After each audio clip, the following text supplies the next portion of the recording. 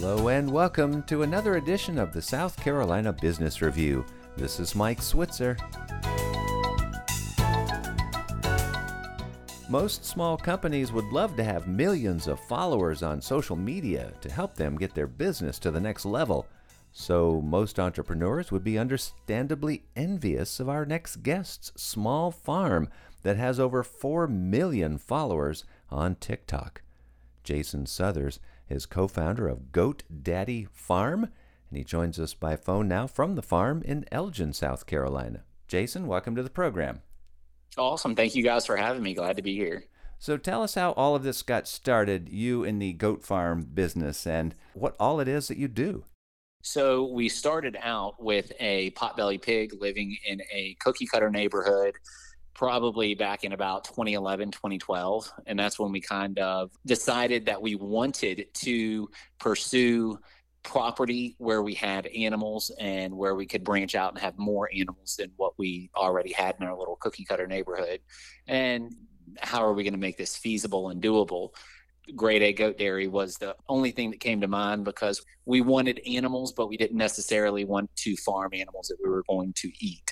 I'm not a vegetarian, but I just didn't want to be the person behind that farm. I didn't want to have to go through that. So we decided to start the goat dairy.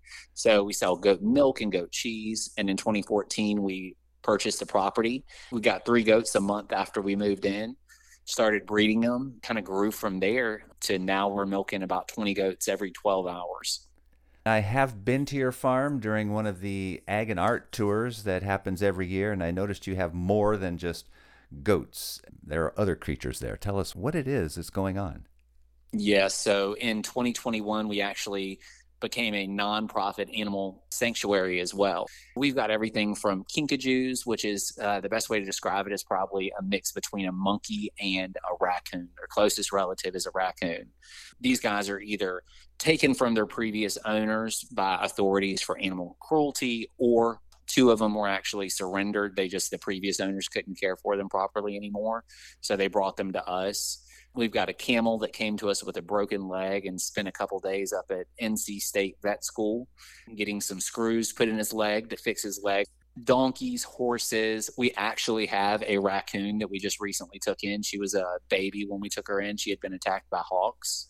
And then just about everything in between, from macaws to Amazon parrots, a squirrel, a fox squirrel, the largest species of squirrel in the world. And they all have their own little backstories where, some of them are pitiful and there was abuse involved. And then some of them are more sad for the person that lost this animal. One of my macaws came from a woman that was in her 70s and she was admitted to the hospital. She just could no longer take care of this bird. She still comes out here and sees the bird, but she could no longer care for it. So we've given that kind of forever home to that bird. The operations of the goat farm itself, the products that you sell, help to subsidize the sanctuary, or are you able to receive outside assistance? Unfortunately, the only thing that we receive is donations. The public does donate.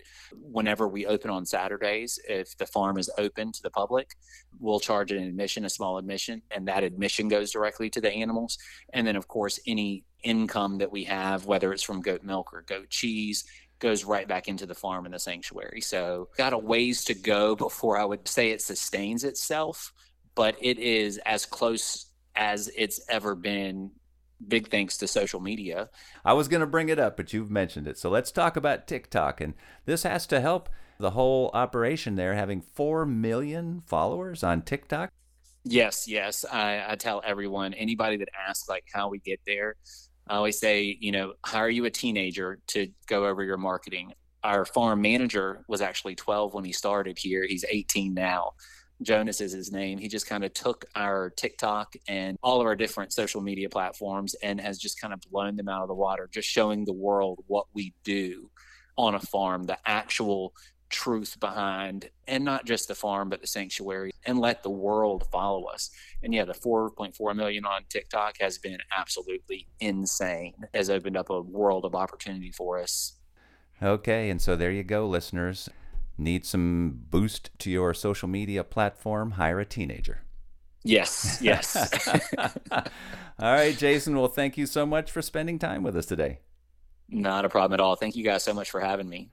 Jason Southers is co-founder of Goat Daddy Farm and Animal Sanctuary, and he spoke to us by phone from Elgin, South Carolina. We will have a link to the farm posted at our webpage so you can learn more, southcarolinapublicradio.org, where you can also hear this show again. And remember, as always, you can find us wherever you find podcasts. With the South Carolina Business Review, this is Mike Switzer.